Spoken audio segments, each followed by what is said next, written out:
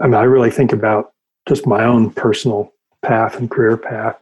My education in philosophy is probably one of the most, if not the most important thing that I've had in my career, and my ability to, I think, look at very complex things in organizations and distill from that the kind of the essential structure.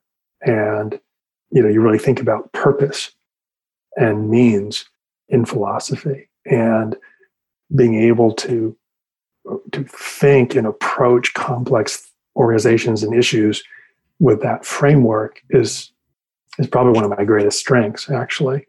And it really helps in so many different ways to understand what's important, what's not, how different things structure and why, what their relationships are, the hierarchy of things. Some things are more important than others. And how to deal with things that come up and come at you. Yep.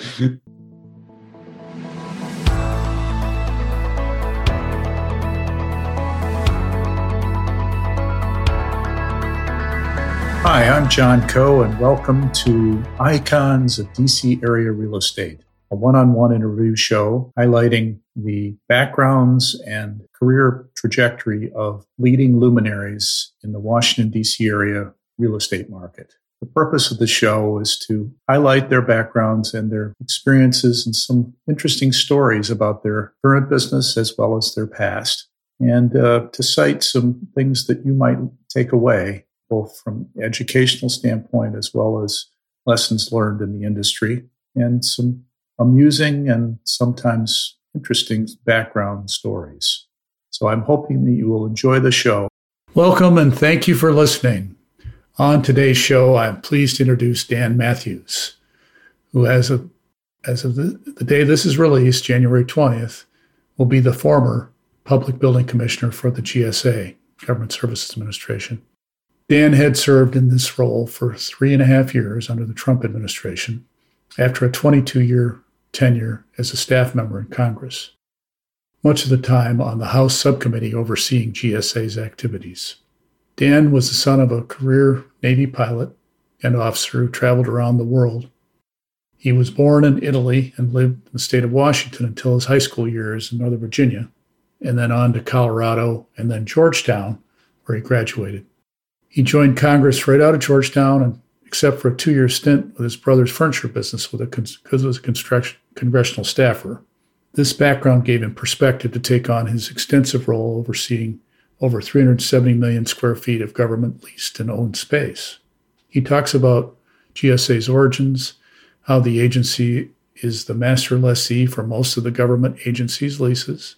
We discuss the process of government space procurement and the balancing act he has among the client agencies, Congress, who approves the larger leases, and the GAO, who also has approval authority.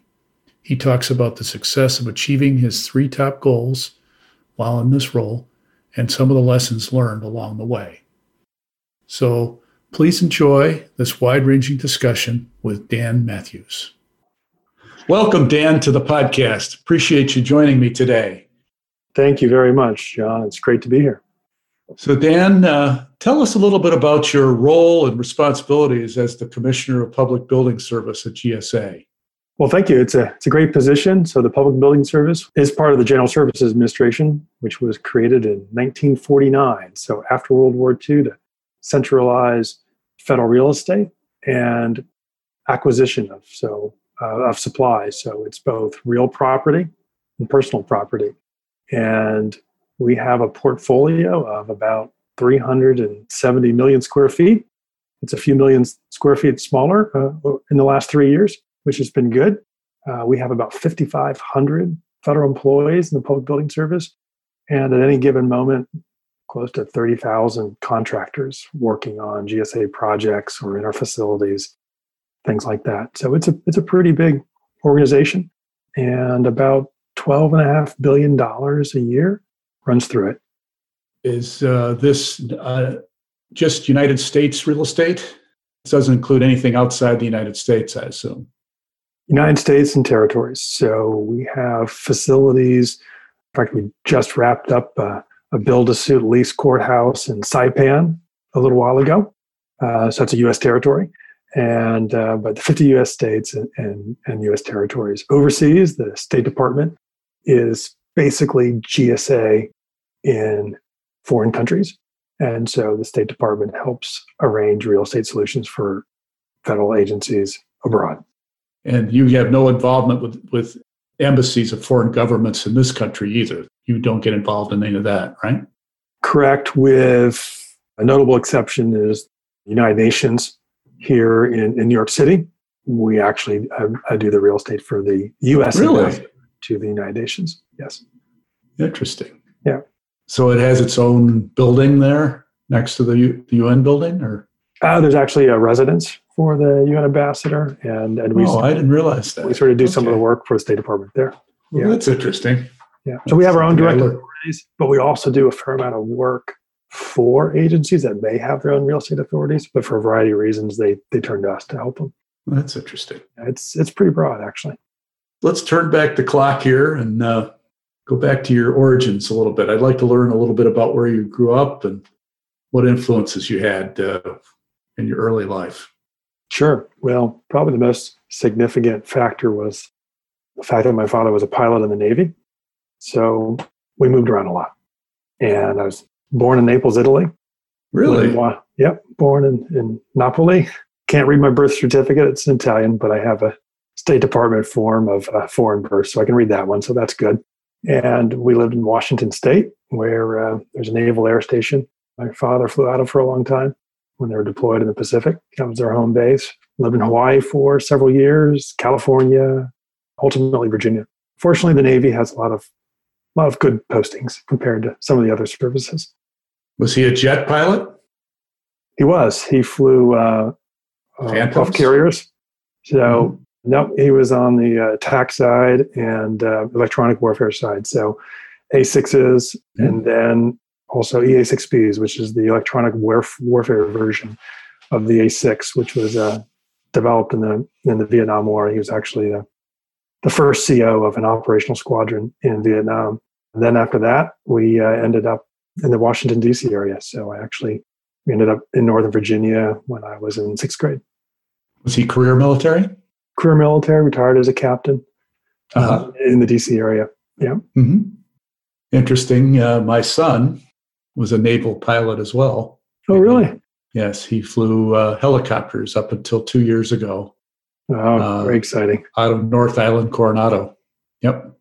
Yes. I had the great experience when I was working on the Hill at one point in 2003 to go out to Coronado, North Island, and USS Nimitz was doing their final qualifications before they shipped out to the Gulf, and got to fly out to the carrier for 2 nights, 3 days while they were doing their final qualifications.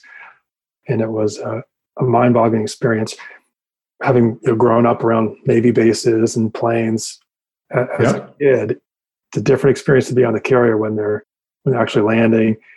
Oh yeah. When we landed, and it was on this thing they call the COD. It's like a Greyhound bus. Yes. And there's a ramp that lowers in the back. And I walked out. And the second I walked out, it's so noisy. Yeah. And this plane came screaming down on the deck and looked like the wing was going to take my head off. And then I noticed it was a Prowler, an EA6B, the same plane my dad flew. Cool. I couldn't wait to get back to San Diego and call him on my cell phone and say, I'm 10 times more impressed as I ever was. Really incredible what they do. You had an experience similar to what I had, and probably this program started after you grew up, but I was able to, my son brought me on what's called a Tiger Cruise on a carrier as well. And so I went from Pearl Harbor to San Diego on the carrier for 6 days. Oh, wow. And it was a spectacular experience. I like that. I bet. Two air shows over the Pacific. It was amazing. Anyway, incredible. We can go on that subject a long time, but it's good to hear that. So you traveled a lot as a child then, quite a bit of different countries and stuff. What influences did that have on you growing up? What did you learn? Well, I think it teaches you to be flexible, number one. And also, I think kind of taught me a love of travel and the world and different peoples and cultures and things like that. And it also just puts you in some pretty amazing places. Like I said, the Navy has some good postings. A lot of areas that have natural beauty outdoors. And so I think I developed early on in my life a real love for the outdoors. And it's probably been one of the most significant influences in my life in so many different ways. It's if I have free time, it's where I like to be. There's also just tremendous life lessons you learn through things like that. So did your mother have challenges managing all these moves and stuff, raising family? So like you would expect, also at that time, right? My parents are in their 80s now, so things were different back then. The opportunities, I think, for women were clearly much different. And my mom talks about that all the time. You be a teacher or a nurse, and she was a nurse. So between the two of them, the notion of service and duty, you see it every day, and it seeps in a million different ways as you're growing up. So I think both of them and their career paths had a really significant impact on me as a kid and what I wanted to do. Probably like every child of a carrier pilot, you want to be a pilot when you grow up. Sure. So, I was a sophomore in high school and learned I was a little colorblind. And they don't have people with red-green color blindness land planes on carriers, so that was out. Nope. But yeah, between the two of them, they're great parents. They're both still alive, which is fabulous. They're in the area, and a very significant influence on me. That's great. So public service meant something to you from that perspective. So your mother must have been, was she in the Navy as well as a nurse? Or? No, civilian nursing. Civilian nurse. Okay. Yep, definitely caring for others and service to the community. Well, if you know a nurse, you'll know what I mean. Of course. They give back and they do it willingly and lovingly. 12 hours a day. Yeah, absolutely. Yeah, absolutely. So your high school, where did you go there? So we ended up in the DC area by the time I got to high school. So I actually went to high school at Falls Church here in Northern Virginia. It was a good experience, although at the time I developed a real love of the outdoors. And actually one of my earliest memories was in Washington State, which is where we were stationed for several years. Is that Bremerton? Whidbey Island. Oh, Whidbey. Okay. Whidbey Island in Puget Sound is the Naval Air Station there. Right. And, but it's a gorgeous place when it's not raining, which is most of the time, but it's a beautiful place anyways. It's really one of my earliest memories was camping up at Mount Baker in the Cascades. There's a beautiful lake there called Baker Lake. And we used to go up into those big mountains a lot. And I kind of turned into a love of mountains and hiking, and then quickly evolved into climbing and mountain climbing and rock climbing. And that's kind of been my passion ever since. Mm-hmm. So while I went to high school here, I couldn't wait to get out because not a whole lot of big cliffs in Falls Church. So, well, you can always go over to the Shenandoah, but certainly no mountains there of any scale. Certainly, no, not really. Not when you're younger, anyways. Yeah, sure.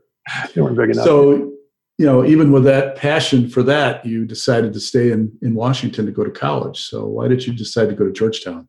Well, actually, I didn't. I started at the University of Colorado as a geological engineer. Okay. I didn't know that. Okay. Yeah, so I actually started off, in a hard science program in Boulder, Colorado, which is probably one of the best climbing destinations anywhere in the United States as well. So that wasn't such a bad thing. Work hard, but you could also go being dangling from cliffs in 30 minutes from walking out of your dorm room. So that was a good combo for me.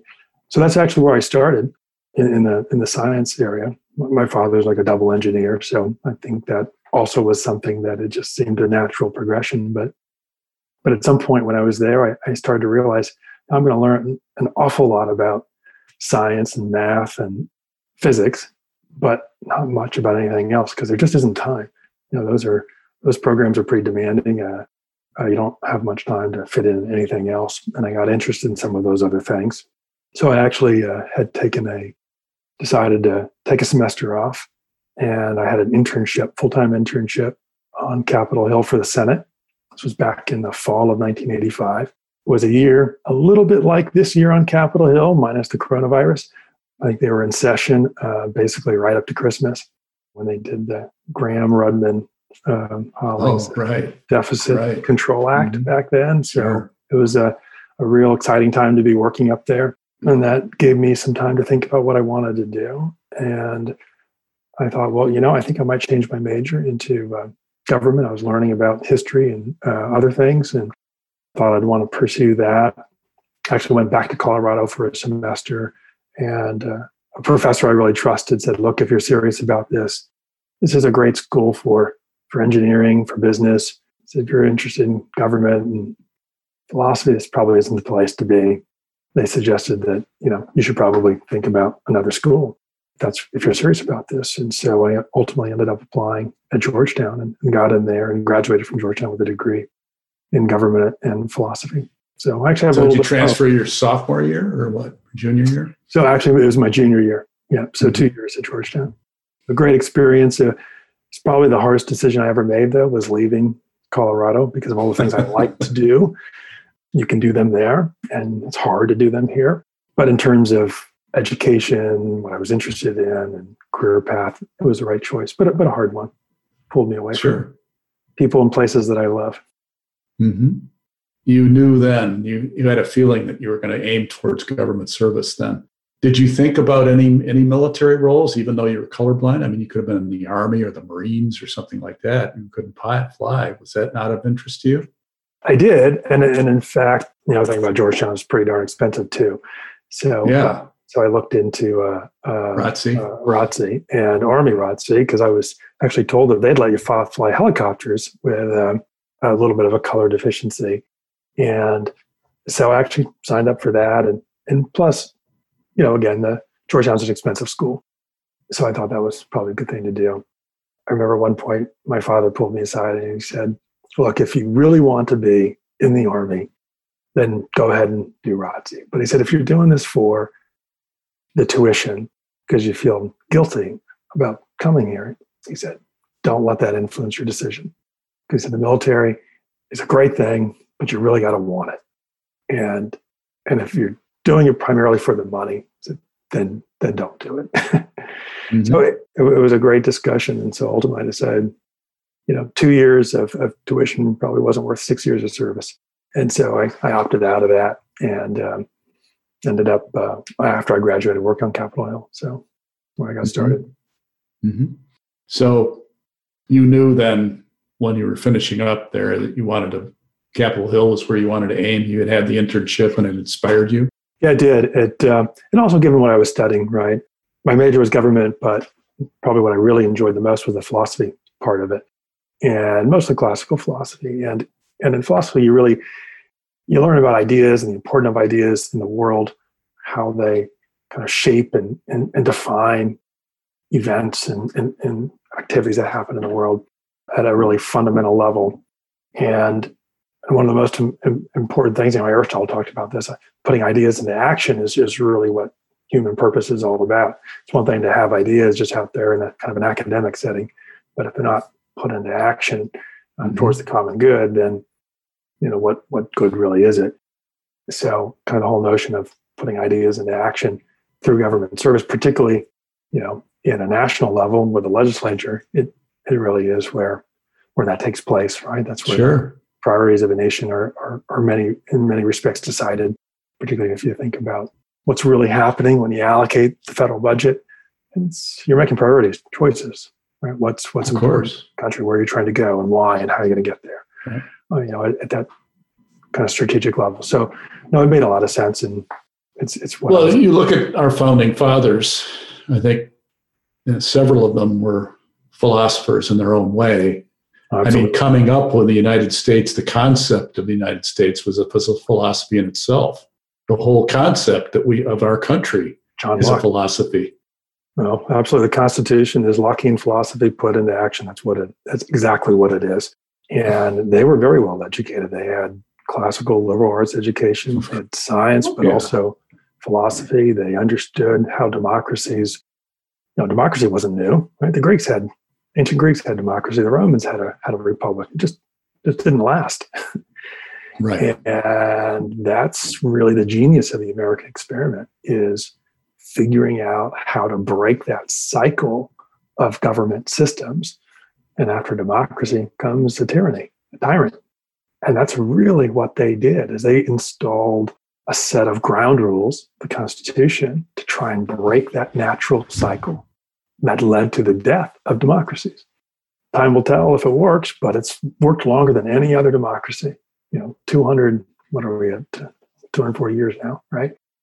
Yes. It's worked longer than anywhere else because of what they understood about history, about ideas, about governments, and why they succeed, why they fail, and truly amazing what they. I'd love to bring Thomas Jefferson and John Adams back today and have them read the papers and take a tour through Congress and see what their opinions were of what's going on in today's government. It'd be a fascinating experiment. I say it would be, but I don't think they would be 100% surprised either. They designed a system that didn't depend on, when you think about a monarchy, right? You'll have a good monarchy, a good government if you have a good king. You don't have a good king, you have a terrible government. They built a system that doesn't depend upon the actors being good or having the right motives for the most part. Rome only had a few good emperors, and one of them was Marcus Aurelius, and his Stoicism philosophy and his way of looking at things.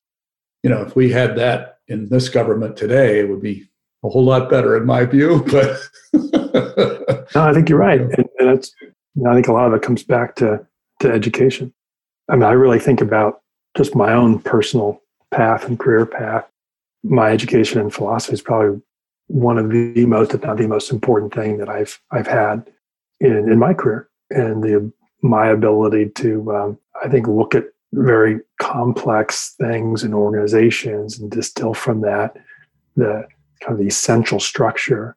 And, you really think about purpose and means in philosophy, and being able to think and approach complex organizations and issues with that framework is probably one of my greatest strengths, actually. And it really helps in so many different ways to understand what's important, what's not, how different things structure and why, what their relationships are, the hierarchy of things. Some things are more important than others. And how to deal with things that come up and come at you. Yeah. What to let go and what you shouldn't let go. Right. Exactly. That's it. It's important to be able to distinguish between that.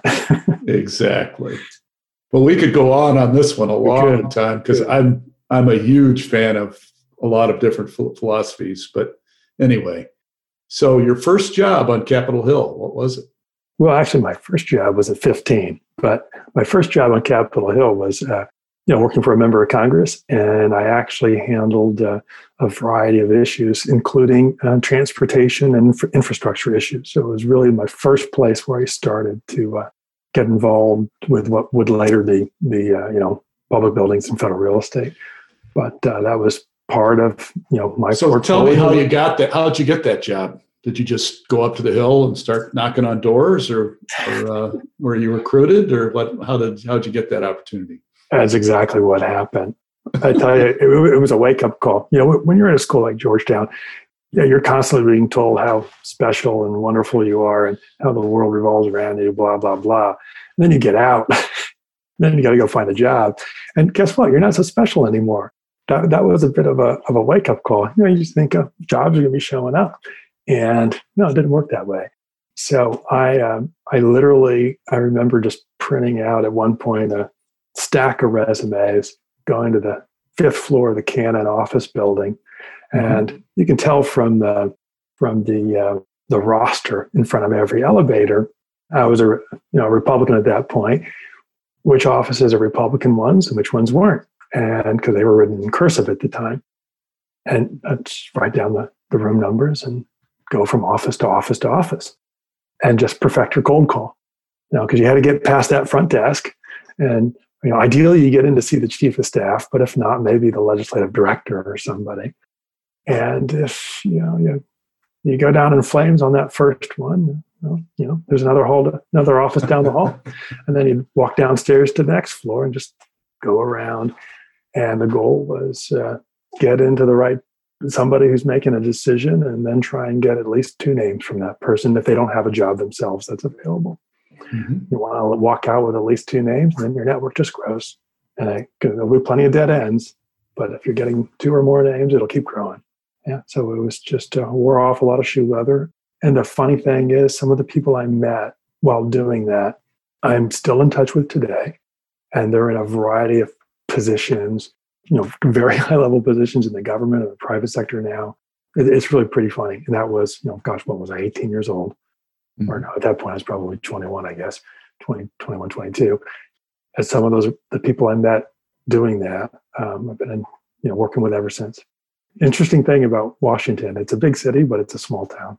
Well, particularly at Capitol Hill and in the government circle. So why Congress? Why not, one of the agencies, or go on to graduate school or something like that? There are a lot of options coming out of Georgetown. Yeah, there are. I think, the interesting thing about Capitol Hill is it's very entrepreneurial. And as opposed to the executive branch, which is a much more of a defined career path where you toil away for 15 years before you get to a certain level. Capitol Hill, it's 535 small businesses, and you'll get thrown into things that you're not prepared or qualified for pretty quickly. And it's sink or swim there. Again, very entrepreneurial. If you do well, you get noticed, you move up. If you don't, you're gone. And it's the first time anybody's ever said that to me. Oh, really? Working for the federal government is entrepreneurial. That's mind-blowing to me. Yeah, Capitol Hill is I guess it's technically the federal government, but it doesn't operate like it by any means. We discussed before we went online here. All those jobs are at will. Your boss can walk in and one day say, "You know what? This isn't working, folks. You're all gone. Pack your bags. You got 30 minutes. Wow, you're out of here. Wow. I got new people I'm bringing in." That happens. That's the way it works, and keeps people on their toes. But it's also, there's risk and reward. They tend to go together, and opportunity. It's higher risk, but pretty significant opportunities too. So you kind of work. Sometimes in situations like where they just passed this omnibus bill, people work round the clock literally to get this stuff done. Is that a common? You'll go maybe weeks or so doing very little, and then all of a sudden it's all in. Is that kind of the role of a congressional aide? I've told people Capitol Hill is like a fire station. Yeah. It's a lot of downtime, and then everyone's hair's on fire, and it's an emergency, and you don't have enough people, and it's a giant rush to get something done. And so it has a rhythm to it as well, that the fires are predictable to some extent. And you have to have done a lot of groundwork to prepare things, to be in the right position when it's the fire drill, that your priorities get picked up and move across the finish line. So there's an art and a science to getting things through Capitol Hill. Talk about your career. So you started with one congressperson. So and you stayed how long with that congressperson? 2 years, because he didn't win his election. Oh, okay. He was from California. Not too many Republicans from California, but back then there were actually quite a few. And Ronald Reagan was president at that time, right? That's right. So, yeah. Yeah, I worked for a member of Congress from California. He had been a longstanding member of Congress, in the minority, of course. Back then, the Republicans were in the minority in the House, and but very well respected. Also, kind of an old school member, where kind of service and duty really meant something, and that's just the way he was. Very high expectations, but unfortunately, he actually a rich guy from there was redistricting that happened in 1990, and he got a new district in And a multimillionaire from Texas thought, oh, it'd be nice to be a member of Congress, and spent millions of dollars in a primary and actually unseated him in a new district. And then when that ended, I actually went and worked with my brother, who was sort of a serial entrepreneur, and he had opened a furniture business in North Carolina. And I actually worked for him for a couple of years, expanding his business. So I negotiated my first real estate deal. It was a warehouse. I still remember that. I think we ended up closing at like $5.35 a foot. But that was my first experience in any sort of a real estate negotiation. We had several of those actually, because he was growing. That was a lease that you negotiated? It was the lease. Yeah. Mm-hmm. Yeah. Okay. And I actually negotiated a couple of different leases. This was actually for a warehouse operation, but then we had a couple of retail stores that he opened up, and so we did those as well. But then, so what would have been like 2.5 years later, the Republicans took over the House in 1995, 94 election, but 1995 when the Congress started. And my old boss, my old legislative director in my previous office, became the chief of staff for a new member of Congress, and he asked me to come back. So I did. So I went back to Washington and was a legislative director for that member of Congress, who ended up becoming the chairman of the Public Building Subcommittee in 1995. So I handled all the public building issues and all the transportation. That's how you learn what you're doing now, basically. That's where I really kind of sunk my teeth into those issues. He was, I was his person that handled all those issues, all the committee issues. And so that's where I really got involved in the policy, all the authorizations for projects. It's a big learning experience, right? When you're chairman of a subcommittee like that, anyone involved in federal real estate starts coming through the door, and you start learning. It's important. If you're going to do your job well, you need to understand it. And so that's really where the education started. And it interested you, obviously. You must have. Yeah, it did. Actually, particularly coming as I was straight from sort of a small business experience where, we were more involved with real estate to some extent. And so, it was really interesting. I loved it. It was fun. So you negotiated two an industrial and a couple of retail leases. And then eventually morphed to leasing hundreds of millions of square feet in the government space. That's 180 million square feet of leases. Yeah. Yeah. Quite a change. Yeah, it really is. Yeah. So what have you learned? How have you learned about managing real estate portfolios? I mean, it's one thing to learn it as a government, as let's just say, from the congressional section, but how did you learn the nuts and bolts of doing it? Or did you just jump in, as an observer and just learn on the job, basically, how these people operate this stuff? Right. So I was involved with federal real estate from Capitol Hill for a long time, right? Okay. Basically 1995 up until 2017, right? So 22 years. So you saw a lot of things. So it was a long time to learn. I tell actually a lot of people GSA, the committee at Congress is like a board of directors to GSA. That's really sort of how they operate. They create the structure, the playing field in which GSA and other federal agencies operate in the federal real estate world. It's really what they're deciding, even with capital investments, right? They have to authorize all the major capital investments. Right. So they're making decisions about where money goes. They're making decisions about how you're going to operate. They're making decisions about the structure of your processes, how your procurement laws. In a lot of ways, they're operating like a fairly, at times, disinterested board of directors, and sometimes an overly interested board of directors, depending on what's happened recently.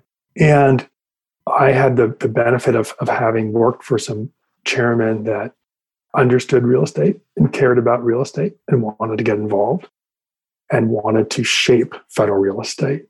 And particularly starting in, 2007 or so, I had a chairman like that who very much wanted to shape federal real estate, thought there was a real value opportunity there to right size the federal real estate portfolio for the government to get better deals in their real estate transactions, particularly with leasing.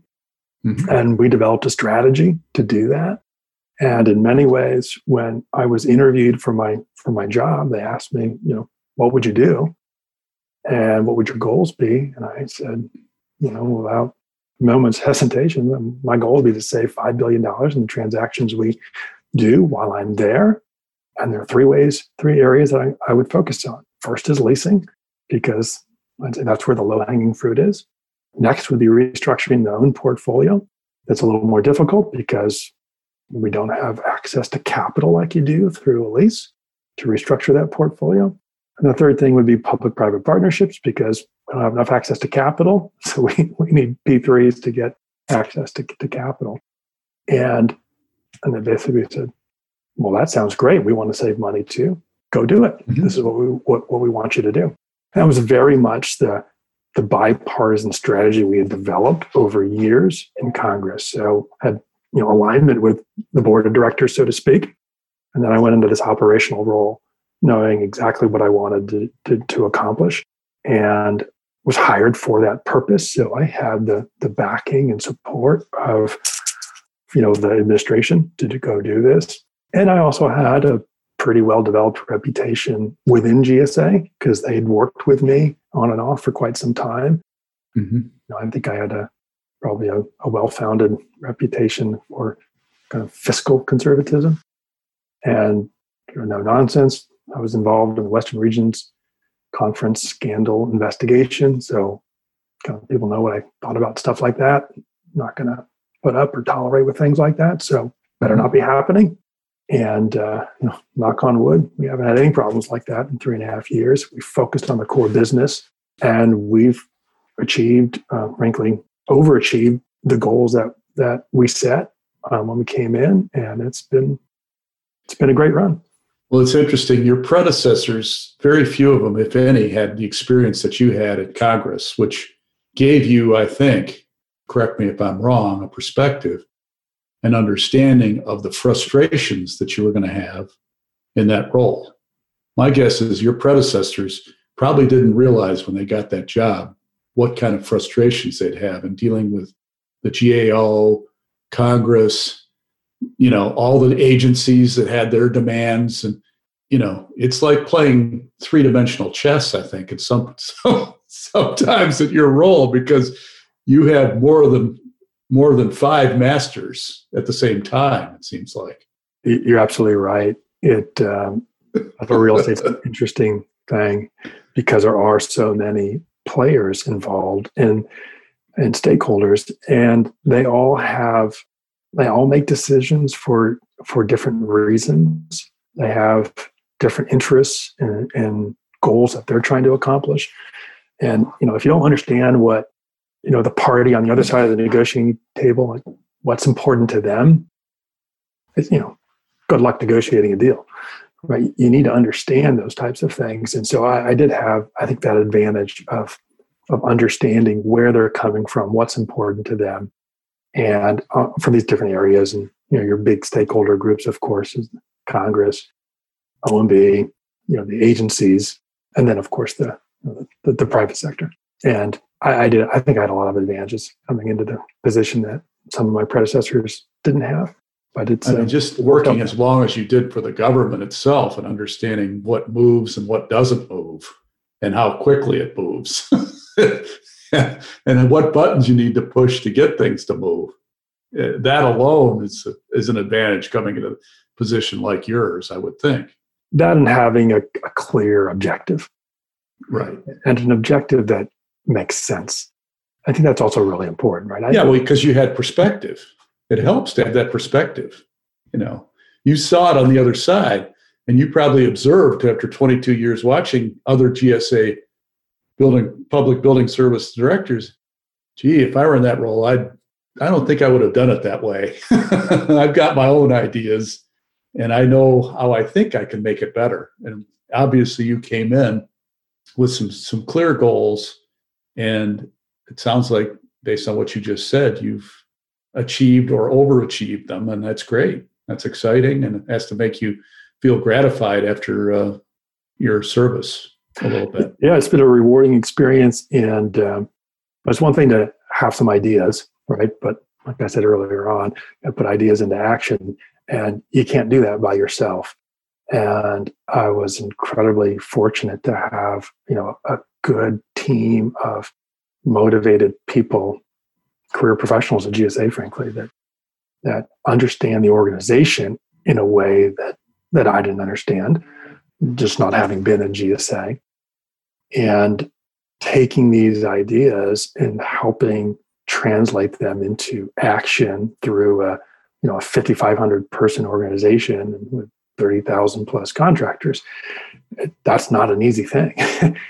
It's actually quite difficult to get an organization to change course and move and focus and concentrate its energies and resources on a few priorities so you can actually affect meaningful change or over a relatively short period of time. I was fortunate in being able to find a group of people, some of whom I already knew and others that I didn't, but I got to know when I was there, who were able and willing to help with that. And that made all the difference in the world, because you need people on the inside of the organization that understand the dynamics of the organization to help translate those ideas into action and actually deliver and execute. When you arrived, what was the biggest surprise that you found? What were the most surprising aspects of the job that you had to quickly learn and understand that you didn't realize when you were sitting over in Congress? Well, there were a few things that I learned that were well hidden from Congress. And I expected some of that. Some of it was a shock. And it became an important part of that number one priority, leasing. And so probably the most shocking thing that I learned was GSA was replacing about 42% of its expiring leases with a long-term solution. So that means almost 60% were not being replaced. They were just some sort of short-term holding action. That was a real shock when I got there. And every lease was treated the same in terms of performance metrics.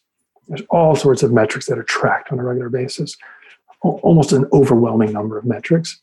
And again, you need to kind of distill from that what's most important to accomplish what you're trying to accomplish.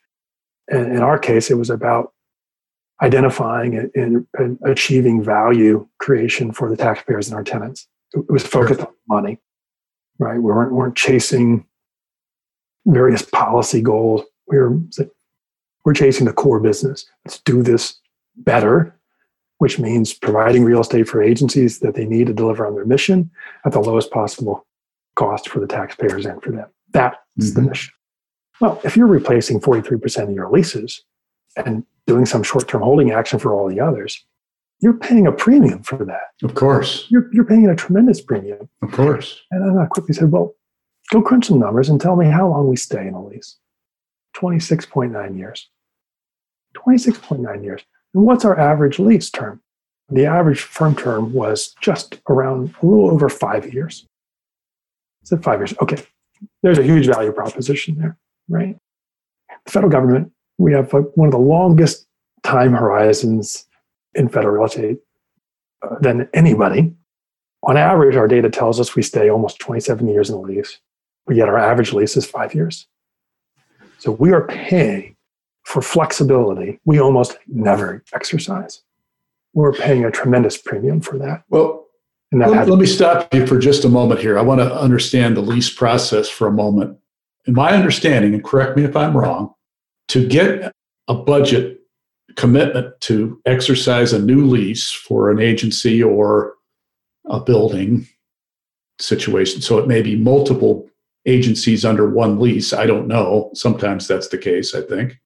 You have to budget for the entire lease cost up front in that fiscal year. Is that correct? So let's say you do a 20-year lease, $30 a foot on 100,000 square feet. you've got to pay the entire, you got to allocate in the federal budget for the year it's approved, the total amount of that lease obligation for that 20-year lease. Is that correct? No, actually it's not, but you've narrowed in on probably one of the most significant authorities and controversies in federal leasing. That's what I'm going to do in this interview, because I'm a real estate person and I did a lot of GSA lease deals. So I'm going to get into that with you. So if you think about GSA, Congress, again, I think created a really genius system. Unfortunately, it's suffering under a variety of distortions right now. And those distortions need to be lifted really to get it to operate effectively. But Congress created GSA to be the federal government's landlord, pretty much. And so we're basically a real estate division of the federal government, right? A really large company. So our mission is to get the real estate agencies need to perform their mission at the lowest possible cost. Mm-hmm. That's our value proposition. That's why we were created. That's our primary operating model. However, Congress created a financial model for us, which is more like an owner-investor.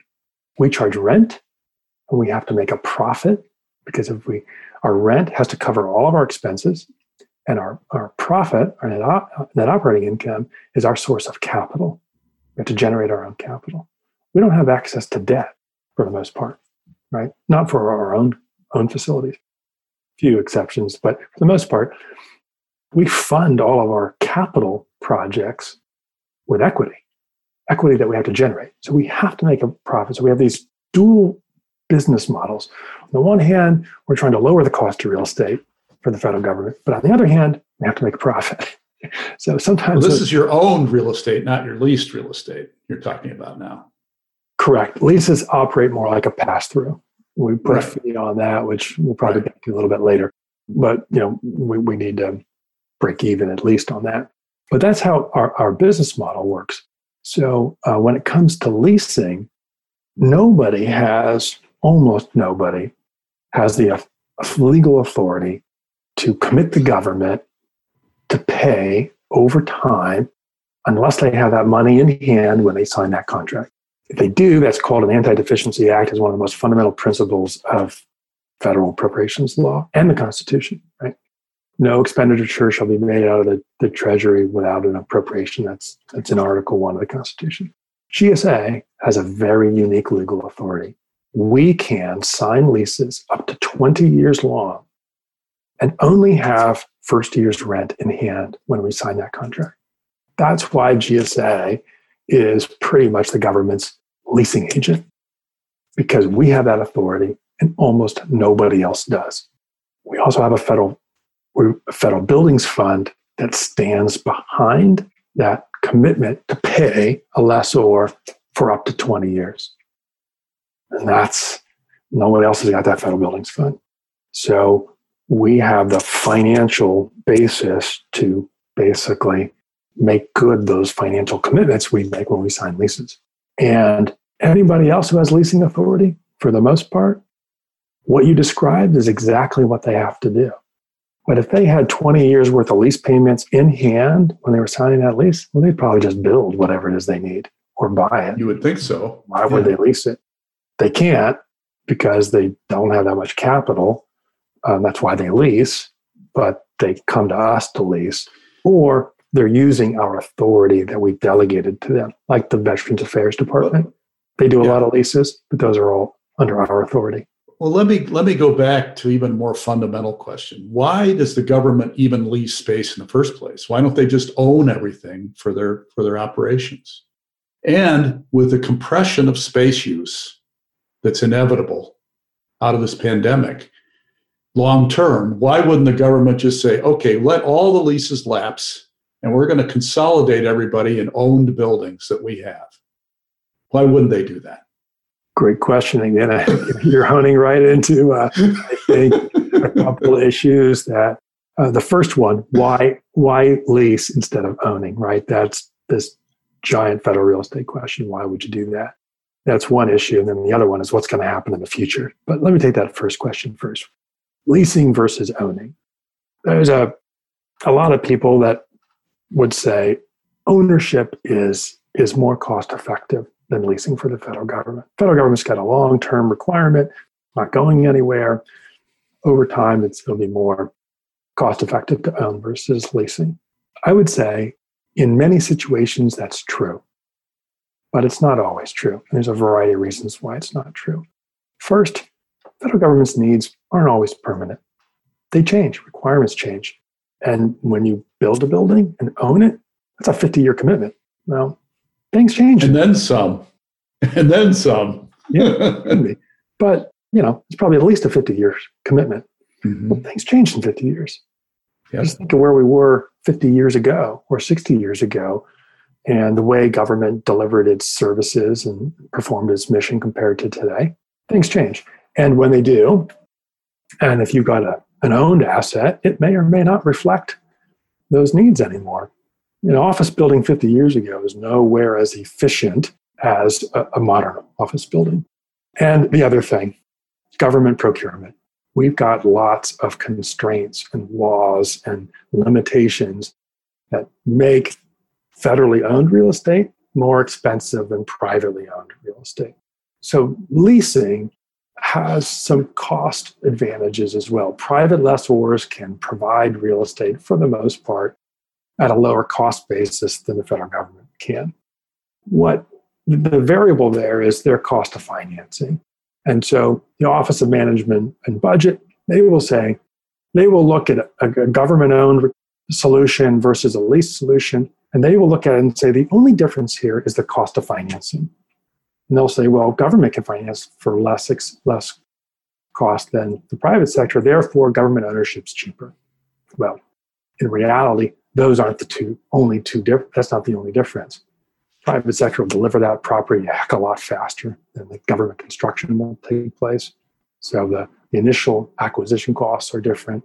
Leasing can be more cost effective depending on what your needs are than ownership. But there certainly are some situations, particularly if it's a long-term need, you've got a lot of customization, a lot of tenant improvements you're going to sink into a facility. Think intelligence-related types of facilities.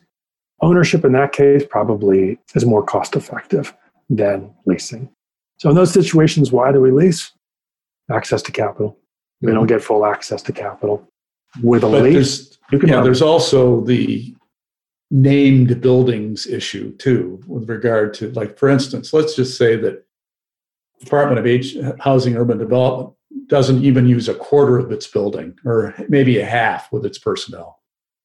And HHS needs space. Could you merge, 2 or 3 agencies under a government-owned building that's named for another agency?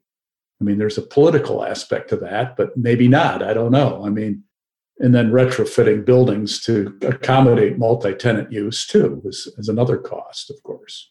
Yeah, we clearly have multi-tenant buildings, owned buildings. They're more common outside of the Washington, D.C. area for the reasons you just mentioned, right? The HHS headquarters doesn't want to let somebody else in what they think is their building. But in every major city, most of our big federal buildings are multi-tenant. In DC, you have a lot of headquarters, so it tends to be a little bit different. But I think that's going to change in the near future because they're sitting on more space than they need. And that kind of gets us into that question you were asking about, what's the future hold, right? And clearly, if you look at the data, and the data's not everywhere, right? We collect occupancy data, daily occupancy data in about 50 million square feet of space. So what is that? We have about a little under 400 million. So it's a fraction of our total footprint. But it pretty universally tells us the same story. A lot of empty chairs every day in federal office buildings. And this is pre-COVID. Post-COVID, office buildings are somewhere between 10 to maybe 30% occupancy right now. Oh, the federal government. What a waste. There are notable exceptions, of course, right? You've got some federal agencies that never really scaled back. They couldn't, given the nature of their work. I think, FEMA's Operations Center, that's been running full steam ahead ever since this began. HHS's Operations Centers, right? That's running full steam ahead. A lot of the intel and federal law enforcement, where they're doing classified work, you can't take that home. So, they're pretty high occupancies too. But nonetheless, I think the data is pretty clear. There's more space than the federal government needed pre-COVID. Post-COVID, I think agencies are learning that remote work is pretty successful in most instances, not all instances, but in most. And that's going to have implications for their consumption of real estate in the future. You've got federal employees that have, I think in many ways, probably appreciate not having to commute as often as they do. There's a personal financial impact on them. Yeah. There's time. People have a lot more time in their day than they had when they're making long commutes. They're able to work kind of outside of the normal working schedule, which also has some real benefits to individuals, work-life balance and things like that. That all being said, I think the point is the workforce, a certain element of the workforce is probably going to resist coming back into the offices, just as they did, at the same level they did pre-COVID. So, you combine those things, there's a value proposition there for agencies. And right now there's a lot of federal money going out the door, and that pendulum's going to swing back the other way. And when it does, agencies are going to be squeezed. They're going to be looking for ways to, perform their mission with less expenses. And I think real estate is going to be a place they're going to look at. Changes is going to be coming into federal real estate, I think, over the next few years as a result. It seems to me, looking at Southwest Washington, the federal area, which is, when I think of south of the mall, pretty much from basically the wharf area all the way across, it's almost all federally owned real estate, Yeah. Or there's a few massive sale leaseback deals there, but most of them are federally owned. That whole area potentially has tremendous value is in private hands, potentially. So I don't know if there's ever a consideration. I know there was at one point, there was an auction for a few buildings that they were trying to get rid of. It seems to me that the federal government could mine value from that real estate pretty extensively if they're not historic designations and et cetera that you have to overcome there.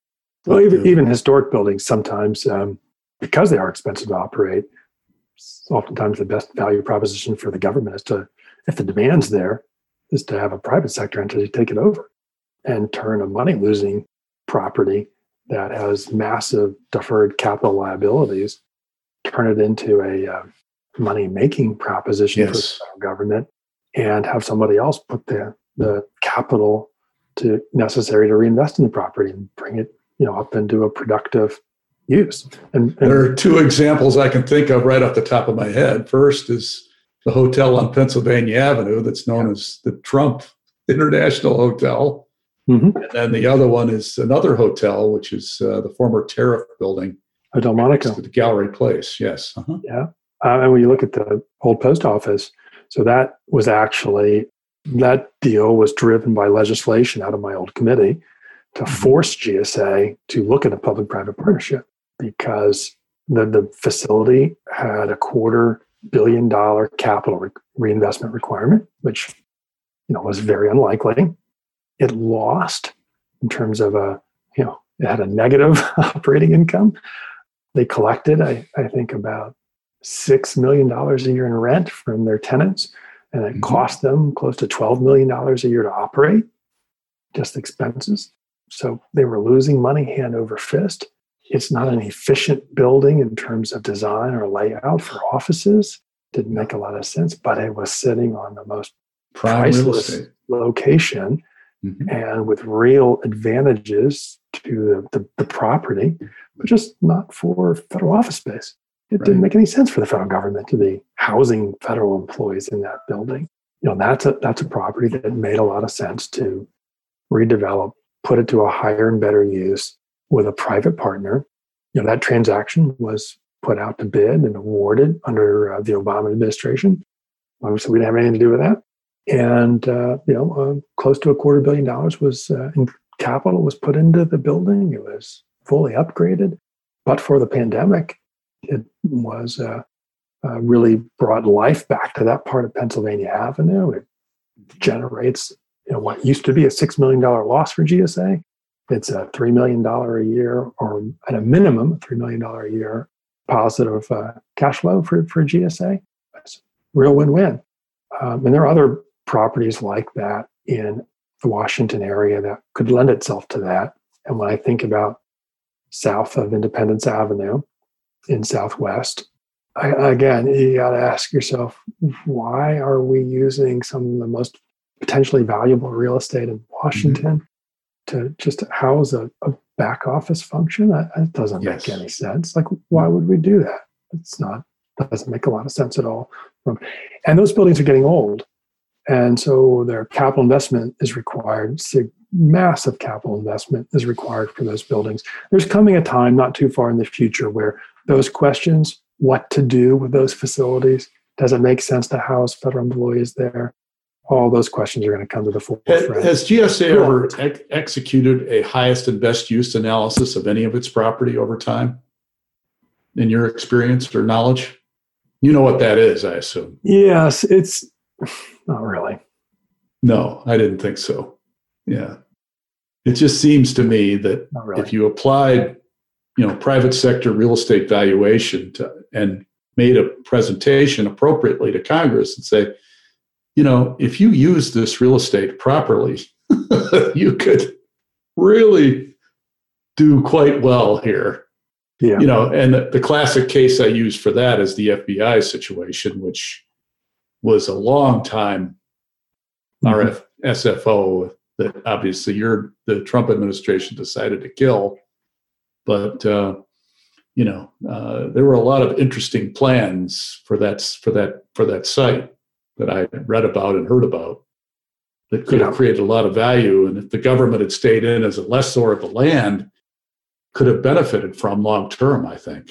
But I'd be curious what your thoughts are about that situation. Well, so the public-private partnerships, there are limitations on the government that does make it more difficult to do certain types of deals because of budgetary scoring rules.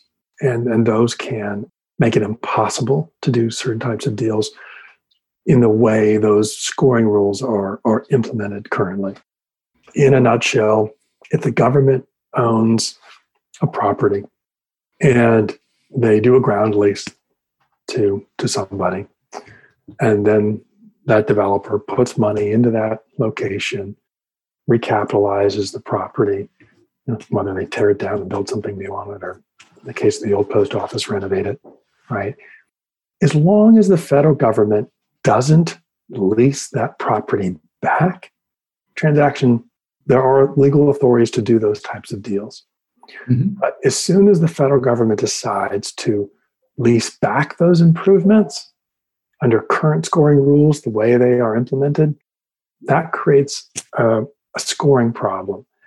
And to make a long story short, if the government's going to do that and lease back that entire property, and they invested, say, $250 million into it, the way OMB applies the scoring rules right now, GSA would need to have a check for $250 million, the value of those improvements, the time they sign that lease. And they'd have to obligate that money. And then you go, well, why would anybody do that? If you have $250 million, why would you just renovate it yourself, right? Yes, that is what would happen, which is why those deals don't take place. But the old post office deal could happen because the federal government's not occupying that space. It's excess space. Yeah. The federal government's not leasing it back. It's not using it. Right. Well, I think in the case of the FBI, they were going to locate to another location. I think the deal was it was going to be a swap type structure on the land, as I recall. It just seems to me they could have done a sale or a lease, tear the building down, and then go find space elsewhere. And I think the idea was one developer was going to do both, basically build a new facility private on the existing facility, and then build to suit for a new FBI building in another location. Was the idea, I think, there. Yeah, again, that was the previous administration structured that deal. And I got to tell you, I was on Capitol Hill at the time, and we were not terribly impressed with it. We thought there was no way in the world it was going to work. The value proposition wasn't there, meaning the value of that property was insufficient to replace the FBI's headquarters. And therefore, Congress, in addition to the exchange, would have to cut a giant check. And that would dramatically increase the risk of that project basically closing. And that's exactly what happened. There was nowhere near enough value in the exchange to pay for the new headquarters. Congress was going to have to write a giant check. At the time, GSA did not disclose to Congress just how big that check would have to be. That was one of the other things I learned when I got to GSA. And that's one of the first things I asked. What happened? Why'd you cancel? Because they canceled it before I got there. Ultimately, there wasn't enough money to sign the contract because the value in the exchange wouldn't cover the total cost. Congress would have to appropriate the difference. And GSA hadn't even told Congress just what the difference was. And it was much, much larger than Congress thought. So in concept, that transaction structure could work, but the value proposition wasn't there. Now, there is an example of where they did an exchange, basically what they were proposing for the FBI headquarters up in Boston. And it works. It's underway right now. It's just in Cambridge, Massachusetts, called the Volpe Center, which was a DOT 1950s era building sitting on, I think, 14 acres in downtown Cambridge, adjacent to MIT. And valuable real estate. Incredibly valuable and incredibly underdeveloped, which is different than the Pennsylvania Avenue site. In that case, you've got more square footage on that site than, frankly, you're allowed under any of the FAR and zoning requirements of that area. Cambridge, it was flipped. Massive land, very underdeveloped, so development potential very high. So to replace the DOT's facility, you could do it on 4 acres of that parcel and then hand over 10 acres of land to a developer in downtown Cambridge to build a lot of square footage. Value proposition there, very, very strong.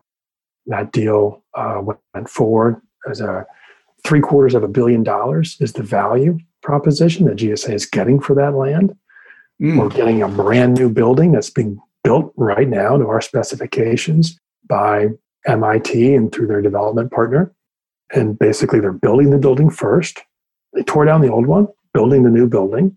When it's done, the exchange will take place. Government will take title. Well, we'll take possession of this new building. Actually, we already have the land. And then we will hand over the 10 acres to MIT. And in fact, they're going to have a cash equalization payment because the building isn't $750 million. GSA is going to get a big check on top of it as well. So it's possible to do these types of public-private partnerships if the financial value proposition's there. Mm-hmm. In the case of Pennsylvania Avenue, it wasn't. Interesting. Let me get into some of the mechanics of leasing for a minute, if I can. Could you walk me through the process from the initial requirement that a federal agency initiates to delivery of their space, both from the owned and leased space side, in a high level? Just walk me through that process. Sure. So at a high level, it starts at the same place. It starts with an agency that has a requirement. And in a lease, it can be triggered by an expiring lease, or it could be something new. There's a federal mission that has developed and they need more space somewhere. So the first thing we do, and this is governed by federal regulations actually, first thing we do is work with them on the requirement to try and define it, translate it into a real estate requirement. So they have a mission requirement. We have to translate that into a real estate requirement with a tenant agency. And once we do that, then we take that real estate requirement and decide, okay, how can we meet it? And federal rules require us to look for federally owned space first. That's the first priority. If it's federally owned and we have a place to accommodate that requirement, then that's what we would do. If there isn't a federally owned space or the ability to build a new federal location, then we can look at a leased alternative. So if you then decide to do a lease because there is no apparent federal solution to it, depending on the size of the lease, and this is also true for an owned solution, if the lease is over roughly $3.2 million a year, then we need authority from Congress, from a couple committees in Congress. So we would have to prepare what's known as a prospectus for the proposed action, either leasing or maybe it could be government construction or renovation. And that prospectus is developed in coordination with the tenant and the Office of Management and Budget. And that's one thing I learned when I got to GSA, which I didn't fully appreciate over my days on Capitol Hill, just how significant of a role the Office of Management and Budget plays in those decisions and how they play. So OMB has to sign off on this prospectus, and then it's sent to Capitol Hill, and Capitol Hill has to authorize that. 2 committees in Congress authorize it. My old committee was one of them, and they do that by committee resolution. And now if it's a lease, then we're good to go. We've got everything we need to award a lease, to enter into a lease solicitation, RLP it's called, a request for lease proposals, put that on the street. GSA can do that. They can develop the request for lease proposals before they send the prospectus to Congress, but they can't put it out on the street. Once the prospectus goes to Congress, then they can issue it. They can advertise, put it out on the street that we have this requirement. We're seeking a lease to fulfill it. GSA can run the procurement right up to award, but they can't sign the contract unless they have the authority from Congress. And so there's a little bit of risk involved if GSA gets too far in front of itself. They run the procurement up to award. If Congress hasn't bought into that requirement, because Congress could change it. They could say, no, we're going to make it smaller. And then GSA could be in a bind, right? If they went out trying to lease 100,000 square feet and Congress says, no, that's too much space. You're only going to get 80,000 square feet. That could be a risk. And so sometimes you have to manage those issues. So you turn to the agency and say, you're not going to get 100,000 feet. You're going to get 80. So you're going to have to squeeze everybody in. Right. So the right way to run a procurement like that, a requirement like that, is to make sure you're working with those variety of stakeholders early in the process, so you're not blindsiding them. So you've got an understanding and hopefully a consensus among those parties about what the end goal is, and then all those steps become formalities. Too often, GSA and agencies do that in a vacuum, and then they run into a no somewhere in that process. Mm-hmm. And then you've got problems. At a stage in the process where it's difficult to address those problems without time, schedule, and budget problems. And that's oftentimes how lease procurements and even capital procurements go sideways, is when that work to develop that consensus among the different parties hasn't taken place fully enough. And someone's moving ahead sort of in isolation, thinking that everything will be fine, everyone will agree, and then for some reason, everyone doesn't. Those are real risks in any of those projects. And so it really helps to manage those project risks early on with the different stakeholders so you don't get into that situation. But again, so once Congress authorizes, then you can actually sign a lease. And then once you have a signed lease, depending on what it is, maybe you're already in the space if it's a renewal, or on the other extreme, it's a new build to suit. And if it's a build to suit, signing the lease, by no means are you done at that point. In many ways, the project has sort of just begun the execution phase. Now you got to finalize your design intent drawings with the tenant. You need to hand those over to the lessor. The lease deal probably, at least in this environment, there are a variety of concessions you probably negotiated in terms of free rent, tenant improvements. And so the government's objective at that point is to make sure that you don't squander any of those benefits that you negotiated in that lease in the execution phase, the development phase of that property if it's a build to suit. It's very easy to lose control of a project with a tenant that changes their mind about what they want and when they want it. And then that opens the door for the lessor to change orders and renegotiate the lease after it was signed. There are all sorts of ways to have problems. Your lease is what I would call kind of an omnibus lease in a way, in that within that lease, if it's a large lease, let's say, you might have multiple agencies that are so it's like a master lease in a way, and you've got agencies. So what's the agreement internally between you, GSA, and the agency? Is there a specific agreement that the public doesn't see? It's a kind of an interagency agreement? Yeah, as far as great question. How you manage it, how you manage those tenants, because they could jockey around amongst each other and say, "Oh, GSA won't hear about this. We'll just do this and this and this," and they won't even know. There are a lot of games. You're right. They do get paid. But in a nutshell, the way that works, right, is you have what's known as an occupancy agreement between GSA and our tenant agency. Obviously, GSA signs the lease, right, with the lessor. That's so the GSA public-private agreement, right? Yeah. So GSA is contractually obligated to pay that. And again, we have the legal authority to sign a lease and only obligate the first year's rent. Our tenant agencies don't have that authority. That's why they need us. But it also ensures that the lessor gets paid. Right. We have a federal buildings fund behind us that has $10.5 billion in revenues coming in every year from the rent we charge our tenants, which provides the money to pay those obligations. So that's the way that the system works. And we have what's known as an occupancy agreement with our tenant agencies. And those agreements can vary. They can have cancellation clauses, or they might not have a cancellation clause. If it's a build-to-suit lease for a courthouse, for the judiciary, there's probably no cancellation clause in there, right? They're on the hook. They have to stay and they have to pay through the life of that lease. It's a regular office space. It might be 120 days notice. The tenant could notify us in writing in 120 days that they don't need it anymore and they walk. And then GSA, we kind of aggregate the government's risk of vacancy risk. And we also have the abilities to backfill it with other federal tenants. Or, we also have a federal buildings fund standing behind us, so we can ensure that those obligations are paid, even if... So you're a giant master lessor. This is what you are. We are. And we mitigate risk for the government as a whole. Right. Because when you have agencies running around leasing their own space, which some do, because they don't fully understand, they don't really have the authority to do that. And then they get into a situation where, they don't need it, but they signed that contract, government's obligated to it, they have to pay, and then they're in a real bind.